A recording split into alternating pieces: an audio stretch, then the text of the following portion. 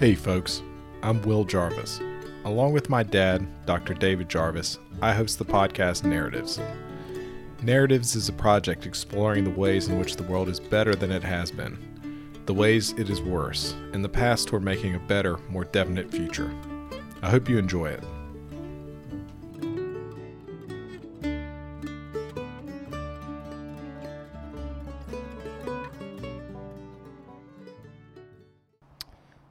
All right, good evening. We're sitting here. It's about, how cold is it?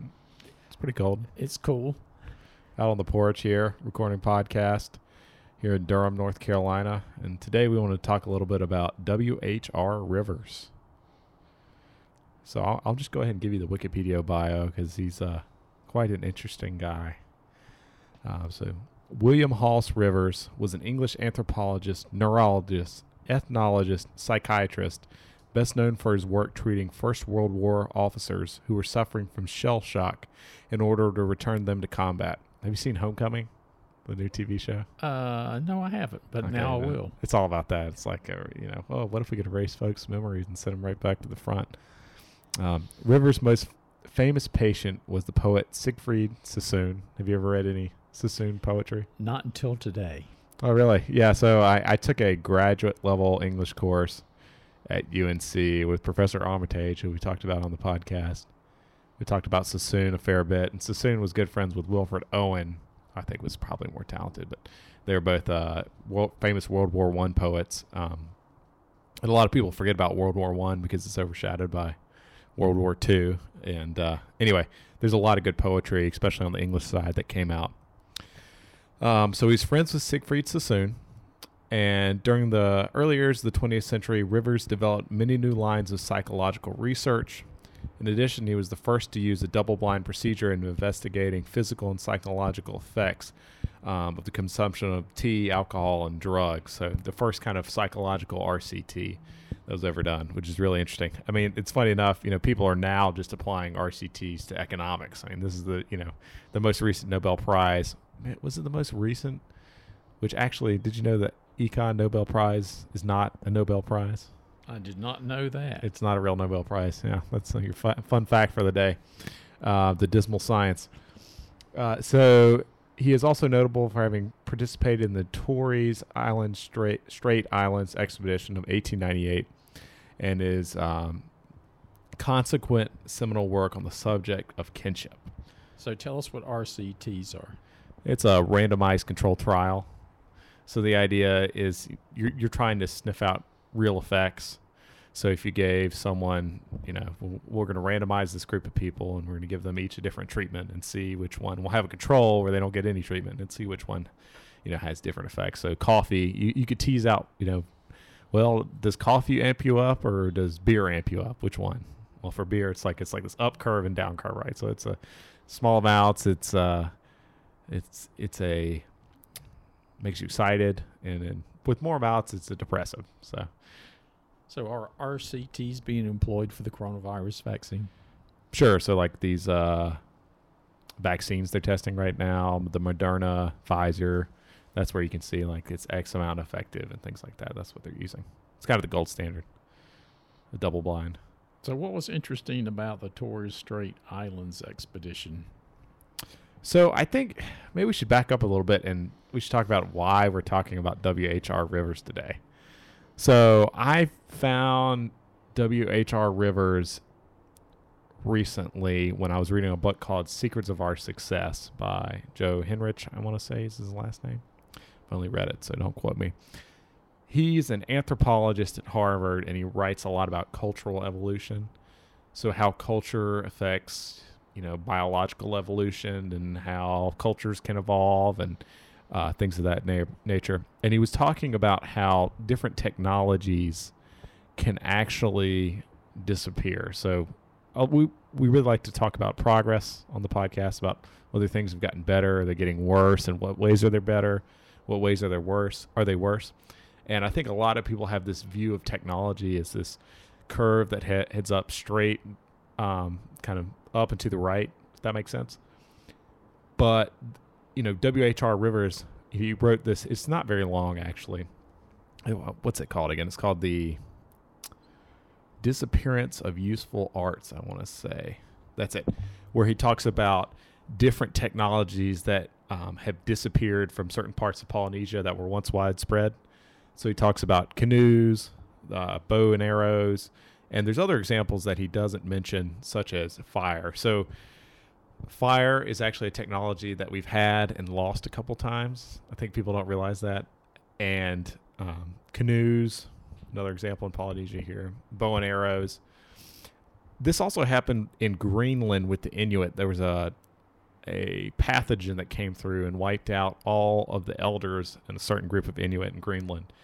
And they lost the ability to create seafaring kayaks for a significant amount of time until they contacted other Inuit groups and relearned the ability to do that. So this is just really interesting to me because it's an example of you make maybe 2 steps forward, you come 1 back or something like that, and how important cultural learning and transfer is in technological process, and that things can go backward at times. It's not always this rush forward that we kind of think of because we live in this information age, and the iPhone is a little bit better than last year, and it just gets better and better. As a more modern example, at the end of the Cold War, which is 1990 when the Berlin Wall fell, the United States made the decision to continue to build nuclear submarines in Mystic, Connecticut. They built 2 a year because they wanted to not lose the technology to build them. And last year they had some significant problems about welding. Really? Yeah. I just read that the other day. So we can lose modern technology as well and take some measures to try to avoid that having happen. That's very interesting. So they just weren't able to use the same welding techniques that they were struggling with. It was putting them behind. I don't know that they've lost them. Gotcha. But you can imagine if you had some tradespeople that were welders that did very specific kinds of welds, and they started to age out and they weren't replaced with a young workforce, you would lose the ability to do that. I don't know how much that played into it, but I know the Navy was having some problems with General Dynamics, who manufactures the submarines, and it was to do with welding. Welds. That's super interesting. It seems like we've somewhat conquered this problem in that we have much more robust technologies for preserving information. So we have books, we have libraries, we have the internet, we have storage, we've got all these things. Have you ever heard of the Svalbard? Excuse me if I butchered the pronunciation there. Seed vault? No. By any chance? Oh, that's the seed vaults. Yeah, that's right. where they put them in remote places that are real cold, so it can keep seeds in case you can just keep them. Yeah, in case bad things happen, you can go back and you can actually grab them and feed everyone.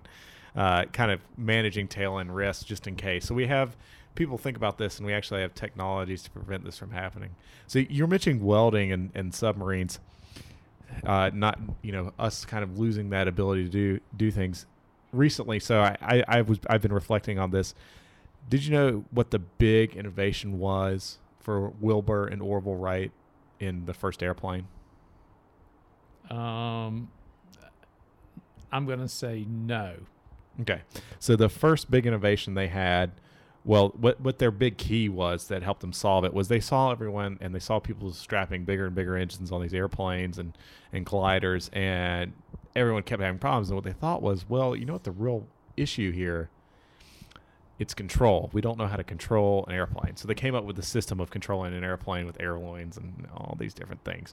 So they came up with control systems. So I find this fascinating because what's been in the news recently? Have you heard of the 737 MAX?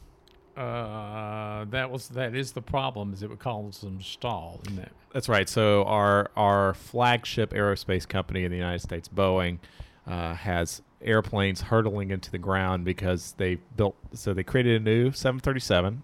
It's been in existence for a long time. They pushed all the engineers out of the company. It's now run by marketing folks, and they decided, we're going to put more efficient engines on there, but we're not going to balance them correctly. We'll just manage it with software. Well, the software was faulty, and essentially the planes would dive into the ground, and there was nothing that the pilots could do to control them to pull them back up. So I think it's just coming kind of somewhat full circle in that. In the beginning, the first thing we figured out was how to control airplanes. Now we've kind of, in some weird sense, lost the ability to control them well. I find that, the SpaceX launch, which I saw the other day. Right. And, we went to the moon 50 years ago. That's right. And now we've finally gotten back around to putting people into orbit. That's right. Yeah, we had to use Russian rockets for a while, right? Yeah. And a lot of this, it's really weird, right? Because if you look at the space shuttle, so what was the space shuttle trying to solve? It was trying to solve reusability. They're like, look, these rockets, they're really expensive. We're trying to make them cheaper. But the space shuttle was very expensive and a very poor way to do things. It took how many years till we got back to SpaceX to actually get there? They retired the shuttle, and one of my thoughts about NASA is that the truth about NASA is it's super bureaucratized and really not effective at all. Everyone thinks NASA is super cool, and it used to be super cool, but now it's just a bunch of bureaucrats up there that really can't do anything. They have to outsource their launch capability to these other companies, like SpaceX. Well, that's probably the perfect thing to do, is hand it to a capitalist. Right. Well, they had to try something, right? Because it in some sense, whatever was happening, which we're not here to diagnose NASA's problems now, but some bad things were happening. They needed to, and perhaps, more competition from the private sector will encourage them to actually get more back to their stated mission of, space exploration and whatever they're doing. Yeah, I think partnering with the private sector is probably a very good idea in any event. Otherwise, things become too heavily laden by the bureaucracy and bogs down. It is notable, however, that they were able to do it in the 60s quite effectively. So I don't think, I don't know. I'm fairly libertarian myself, but I'm not carte blanche against government action. I think there's some weird sense in that libertarian critiques have gotten more true over time because the government works less well. Like back in the day, in the 60s, in the 60s, the 50s, there's some sense that the government was able to accomplish its stated goals much better than it is now. And now things are much more entrenched, and they're much more lethargic and unable to actually do anything effectively. Yeah, that's changed. And I think you could spend many hours speaking about why it's changed and why it persists. But, yeah, it was different then for certain. Definitely. You want to talk about kinship? Because it's in here. What W.H.R. Rivers thought about kinship? Well, first I want to talk a little bit about so I want to talk more broadly about W.H.R. Rivers and his life as an experience. So it's interesting. His sister talks a lot about how he would come home while he was a ship surgeon, and he would sleep, a long time throughout the day and only work about 4 hours a day. This guy is he only ends up working about 4 hours a day, and yet he's able to do this huge body of work. So, all this work in psychology and anthropology, and this extremely wide-ranging amount of interest. In fact, did you read at all about repression in preparing for the podcast? I didn't read about repression. I did read the parts about how he would sleep 20 hours a day or only work 4 hours a day. He may not be sleeping. So it's interesting that he actually was the first psychiatrist to figure out that, hey, maybe the best way to deal with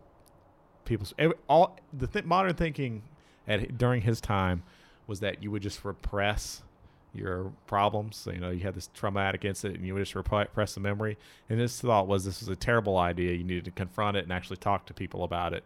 And this is actually modern therapy, essentially. Yeah, it's talk therapy, right? And right. And now I recall that was in regards to the shell-shocked veterans of World War I, where he came up with those ideas. That's right. So he did the first RCT in psychology. Extensive work on the history of Polynesia, not only just Polynesia.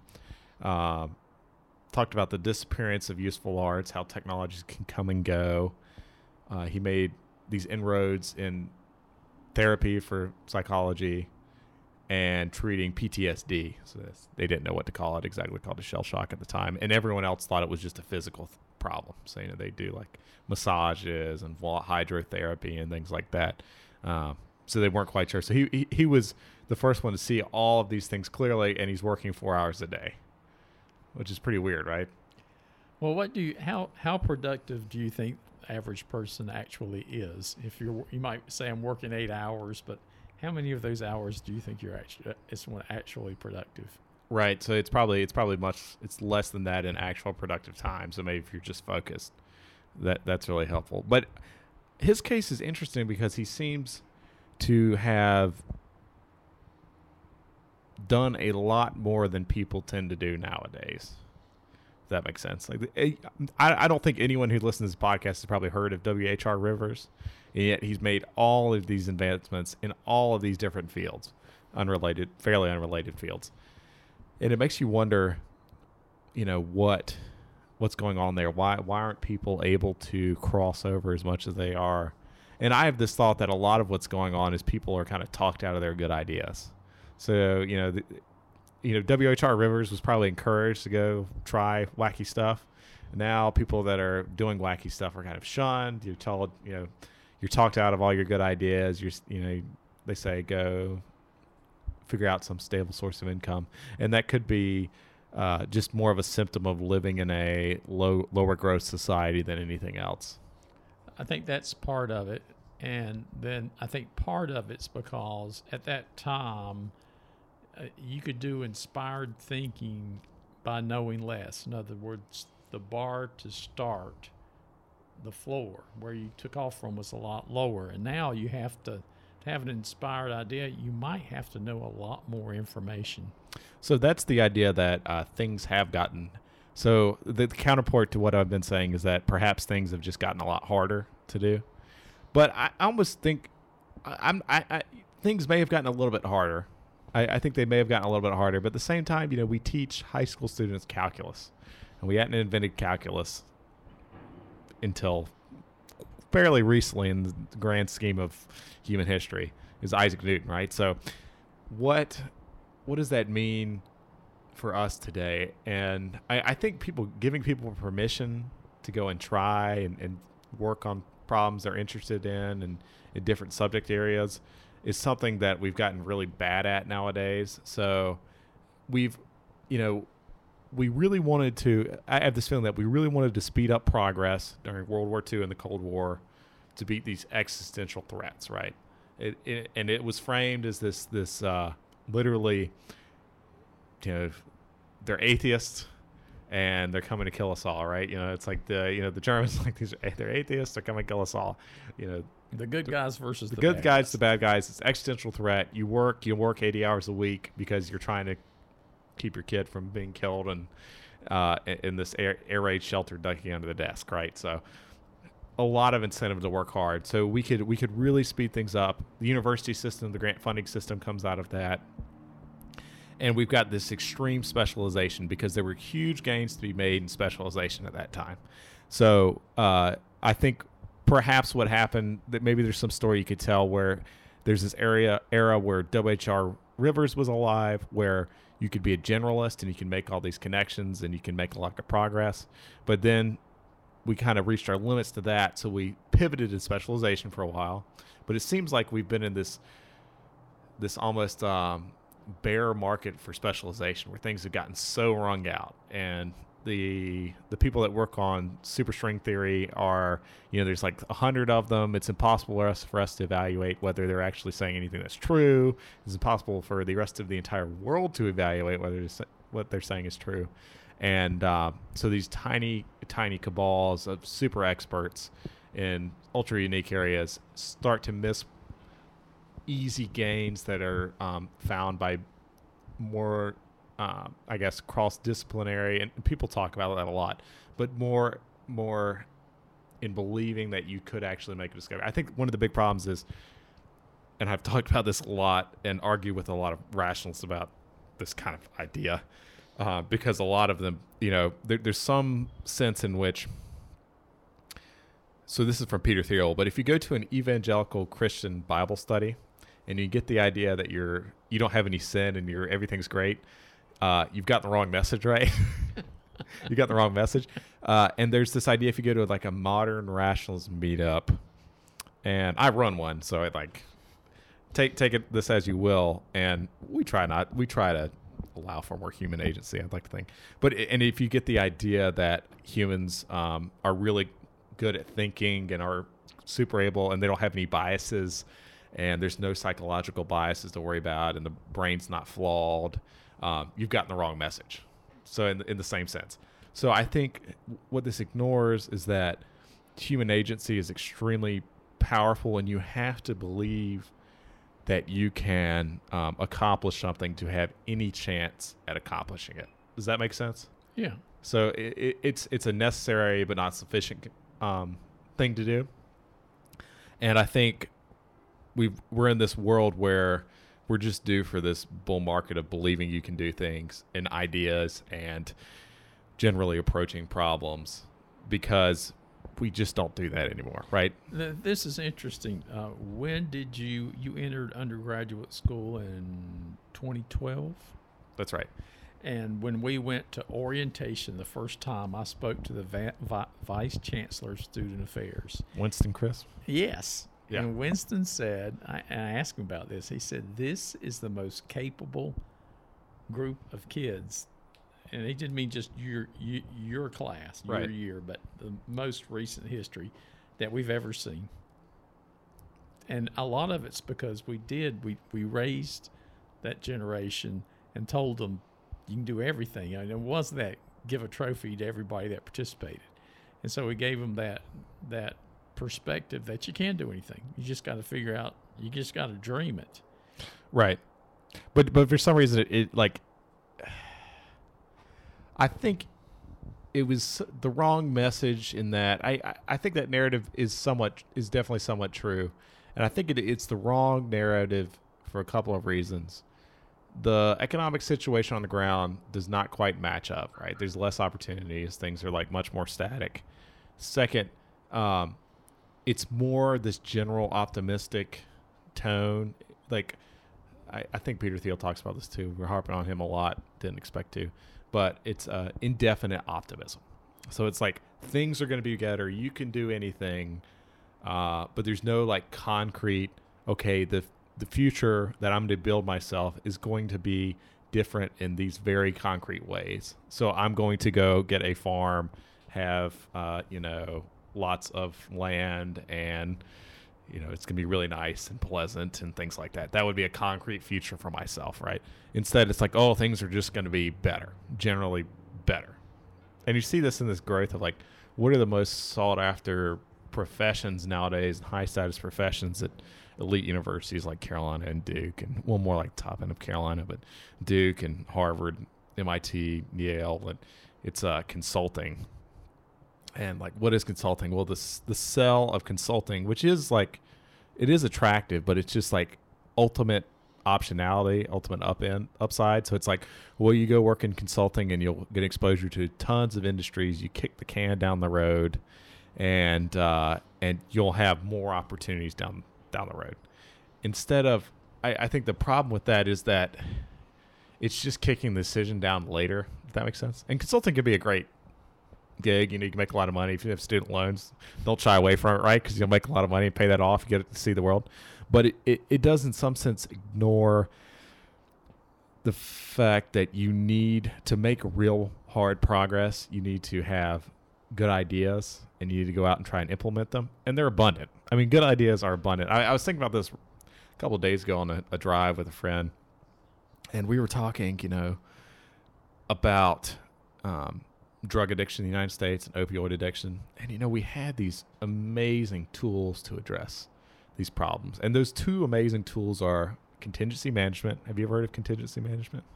I know I can figure out what that means, but I'm not sure what in the real world it means these days. Let me make sure I got the term right, because I got this. Actually, I was helping Abby study, my wife, for her exam she's a master's of social work student, and and it was her class on addictions. And I read about contingency management. I'm like, man, that is super smart. And so I read further, and I was like, wow, why don't we use this for everything? It works so well. Like, this really replicates. So contingency management is, okay, I will pay you, I will give you rewards if you are abstinent from opioids. So if you don't take, if you have a clean test, you get X dollars. And it costs, and the dollar threshold can be much lower than people realize for these things. And it works incredibly well. Like it, and not okay, I won't go incredibly well. I don't want to hype it up too much, but it works quite well. So you could use contingency management, and that works really well. And you can also use Suboxone. Let me make sure I got this. I got this from this class. It was a couple months ago. Always want to make sure I use the right terms here. That's a drug, right? It is. I always get the front line. Okay, Suboxone. I always get the front line in the emergency medication. Narcan screwed up when I talk about this stuff. Anyway, so it's Suboxone. So between Suboxone, which helps people ease off opioids, and contingency management, you could make this massive dent in the opioid crisis. So what are the problems? So Suboxone, physicians are limited in the number of Suboxone patients they can treat. They're not limited in the number of patients they can give opioids to. And that seems to have been greatly curbed recently. Yeah, so they definitely have put a lot. They try to put more there's social pressure, things like that, on physicians not to hand out opioids and things of that nature and pain medication. But there are hard limits to the number of Suboxone patients you have because it was created later, and so it was. And there's these new laws. You're like, what if people abuse this? But the truth is, it's much less bad for people than actual hardcore heroin, Percocets, etc. But we don't use it because there's these weird regulatory burdens. And the contingency management, people don't like it because it signals something like, oh, I don't want to incentivize people. Like, I don't want them. What's the word? I guess there's almost a conservative approach that if you think you're paying someone not to do drugs, you're like, they'll want to do drugs more because then they get paid. I don't know, something weird like that. There's a great New York Times article about this recently, and it's like, wow, why don't we use this? So those are two, like, I like to call them $20 bills lying on the sidewalk. So, the efficient market hypothesis. Yes. Eugene Fama, random walk down Wall Street. Just there's you'd be crazy to bet on stocks because the market's efficient and everybody knows essentially what's going on, and you'd have to have better information or inside information to make money. Real life is much more complicated than that, and there are oftentimes these not easy, but shall we say simple things we could do that would make the world much better. Another example, with climate change, nuclear power, it's quite clean. I think all of the nuclear waste ever produced would fit in like one football field or two football fields. So it's a tiny amount of nuclear waste. It's quite clean. Chernobyl is like in the back of everyone's mind, but that was so poorly. I mean, you can't imagine how poorly engineered the system was, and they were cost cutting it, and it's gotten a lot safer now. We refuse to do it because of these things that have happened, and instead we just keep burning coal, no natural gas. Maybe it's the ExxonMobil lobbying for no nuclear that works, but that would happen. So many more people are killed in like refinery explosions than in nuclear accident problems. So that's like a clear gain that is it doesn't even require some massive. It's not like flying cars, right? You don't have to figure out how to make your Mazda fly through the wind. You just have to implement this technology that we already have on the ground. You just have to figure out the political problems associated with that, which are sometimes more difficult. Okay, now circle back around and pick up rivers again. Okay, so we got rivers. So we were talking about polymaths. Let's see, what else did we talk about polymaths? So, we've covered. So, I guess we have talked about it. The general trend of less polymaths. We have less people that make contributions in multiple fields, and that's kind of the generalist thing. That's not exactly what exactly does polymath mean? Let me see.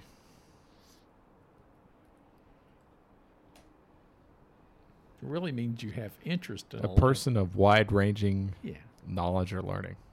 That's what a polymath is. Yeah. So I think there's probably more of those right now than any other time in history. Okay, so okay. I see what you're saying. There's more people that are interested in more things.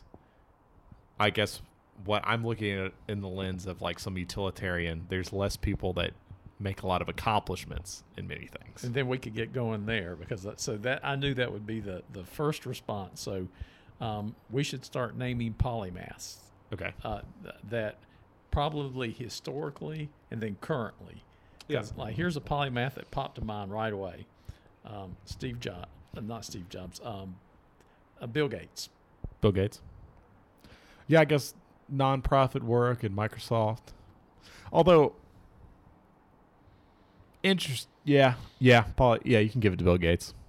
And not only that, I think he may have had be more effective than maybe any polymath that's ever existed before. Because if you look at his his vaccination programs, like his polio, clean water programs, the computer industry, I mean, you could go on and on. He's made a huge impact on the world. That's true. So it's kind of like his philanthropy and Microsoft, essentially. Yeah.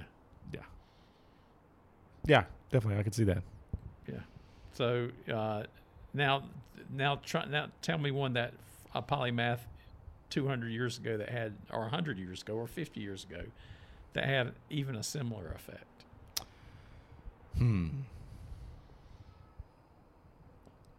Well, I'm trying to think.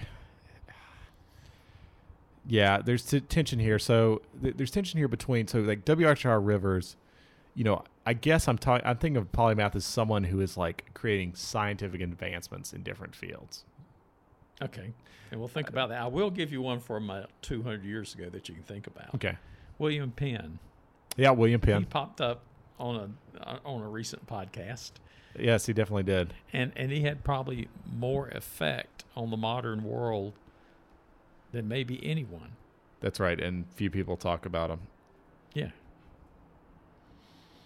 So there's an example. So I think what you have to do is really open your mind to what polymath means. That's true. Expand your definition, perhaps. Yeah, that's true. I don't know.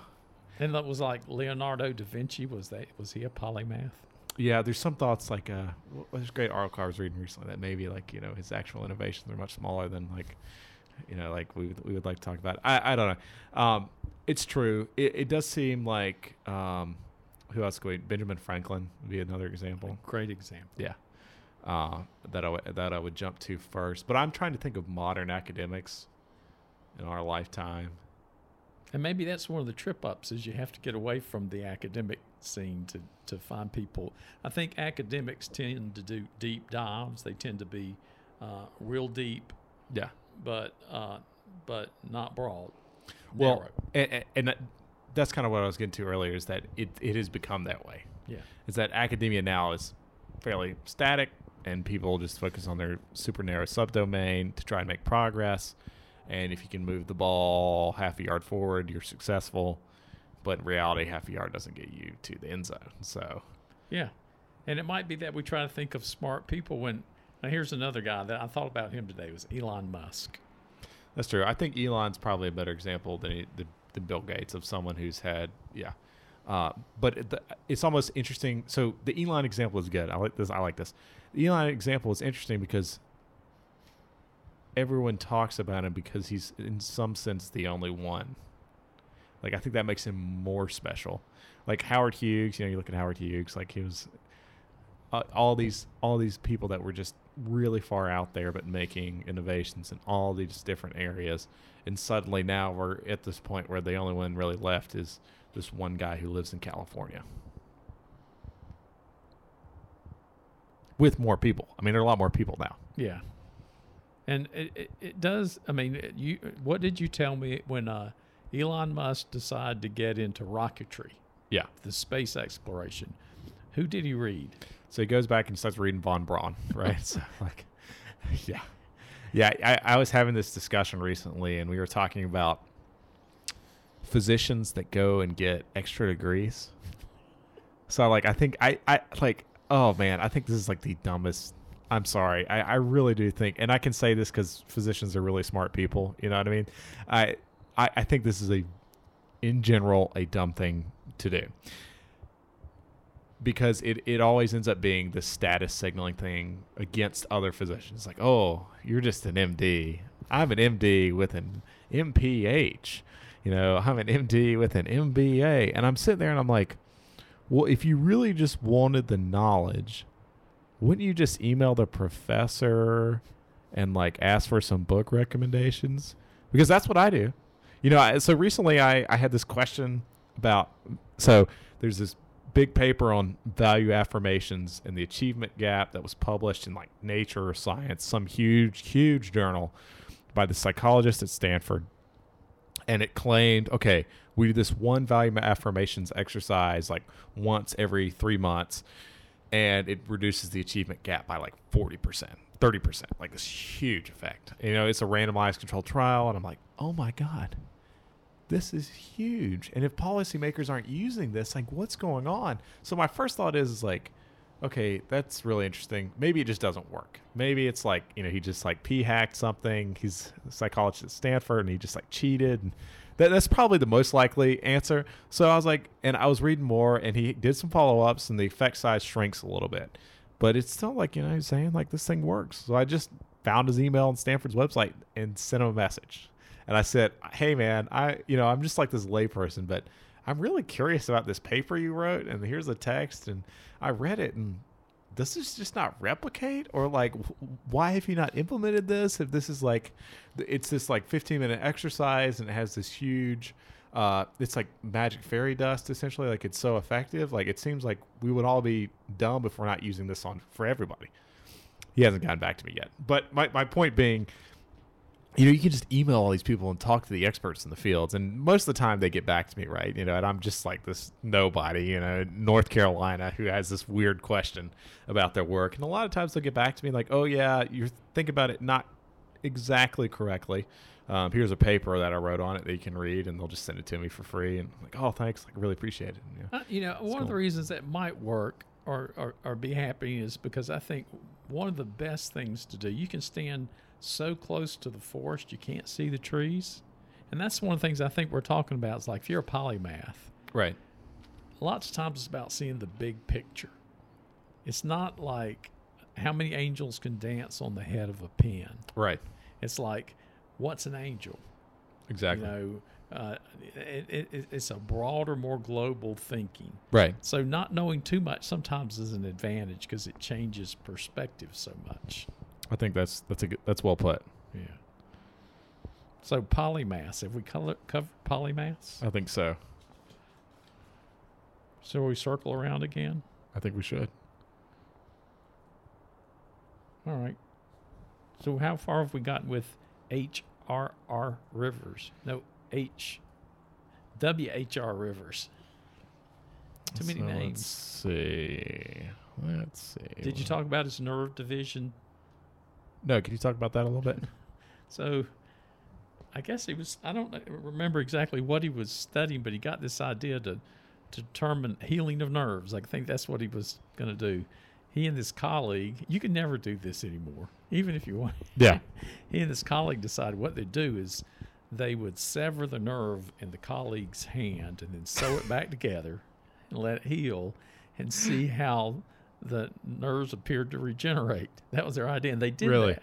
And then they got together once a week for 6 months on Saturday. He came from London down to Oxford, I think, where they get together, and they'd run all these little tests on his hands to determine how things are regenerating. Really?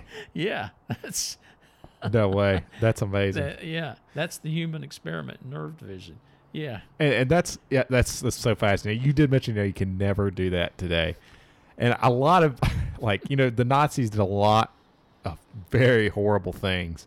And one of the long run effects that they have had on science is because of the terrible things they did in concentration camps and experiments.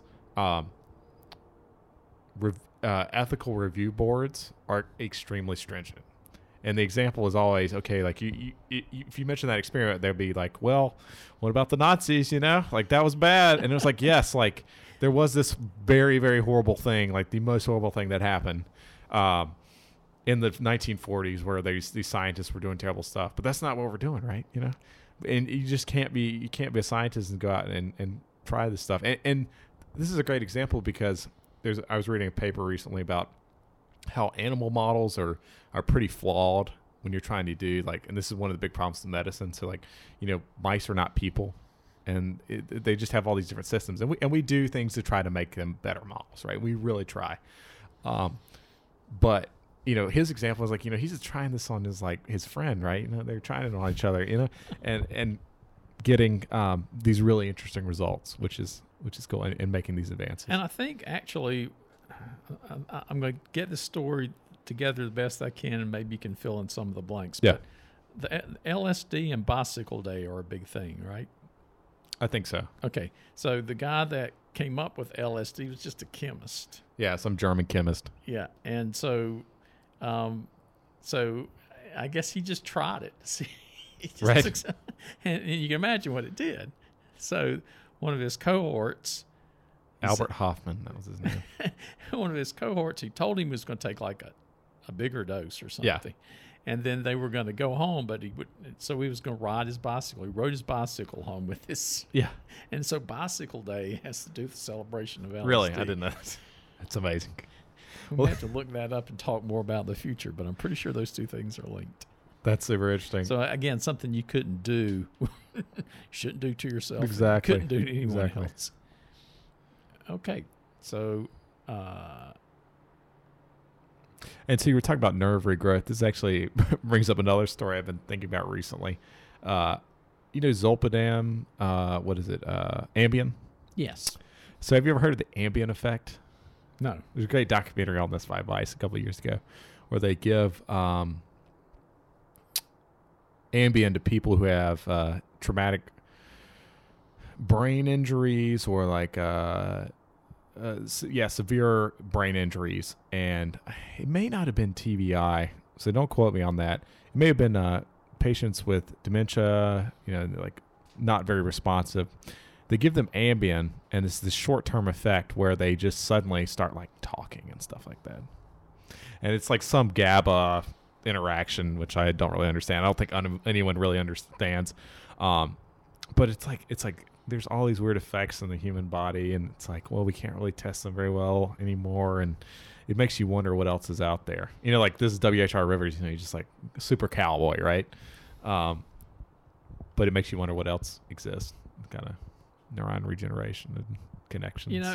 It brings about the question of like, how much have we slowed progress through regulation? The big example right now is these vaccines for the coronavirus. Right.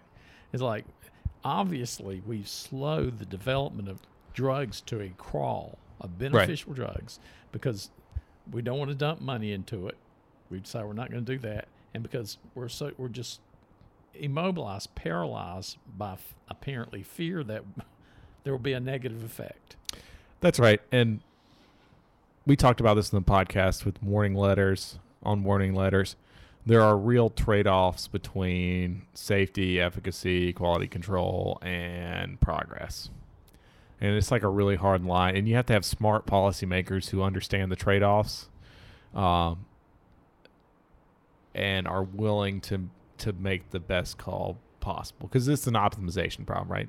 You don't want to be completely cowboy. You don't want bad things to happen, but you also do want progress to continue at pace. And we probably swung around to the wrong side of that now in terms of safety. That's a great question, because I'm after following what you can at a distance, which is all you can do at the moment with the testing of the vaccine. I've been very much more of the opinion this is about calibrated correctly. Interesting. There's obviously a lot of really smart people looking at the numbers, which is the way we ought to judge these things. It's a math game. Exactly. It's always a math game, and saying, we've got to have these numbers to make it safe enough to put it in effect in the population when it's really needed. Not just sort of cowboying it, just rolling it out there, but saying this is really, really thoughtfully done by people that really, really know the math and know the science. That's this really is good. What we can afford to do. Very cool. So, and when Anthony Fauci says yes, because I'm convinced he's one of the people that's always had a pulse on infectious disease. Right.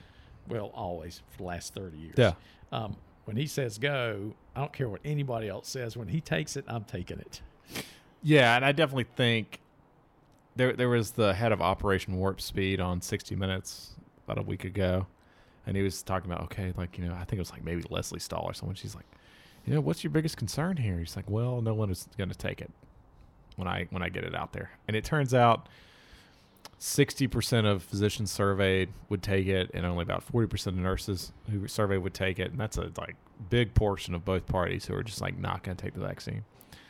And there have been cases where vaccines have had bad effects, but I do think at the end of the day, you'd be better off taking the vaccine, because I think the odds that it's worse than actually getting COVID, like I don't think there'll be a problem. And the odds that it's worse than actually getting COVID are very, very low, if that makes sense. So even if there are some negative effects, and you will get COVID if it continues like it is now. Like if we continue, like eventually, no matter, unless you just lock yourself inside the rest of eternity, it's going to happen. You're going to get it. That's right. It's one of those things that's going to happen. So I just think the whole thing has been really, really well done, and we're suspicious of it for some good reasons. But when you look at the numbers and you look how it's done, science and math seems to be winning the day, which is good. Yeah. Cool. So what else do we have to cover? So WHR Rivers. So what's your final what's your final thoughts on the polymaths? What have you decided? Are there? I mean, I tend to think there's polymaths everywhere. There's a lot of them these days. So I think we're in a bear market, but I think there's going to be a bull market in people who are making a lot of advancements in a lot of different fields soon. I think we've gotten to the point where good ideas are going to be very valuable, much more valuable than they have been in the recent past. So I am actually bullish in people that believe that they can make things happen and go through it. Now, some marks against me. Interest rates are like negative. So what does that mean? It's like, well, no one has any good ideas. And that's why I think like, I don't think this is sustainable forever. And I think that something's got to give, and we're going to have to get back to good ideas and believing we can do it, and building a better future in concrete ways for everyone. Good. All right. Well, interesting subject. Definitely. We'll include some links of WHR Rivers, and you can read his bio and some of his lectures. They're quite interesting and good. Well, that's our show for today. I'm Will Jarvis. And I'm Will's dad. Join us next week for more narratives.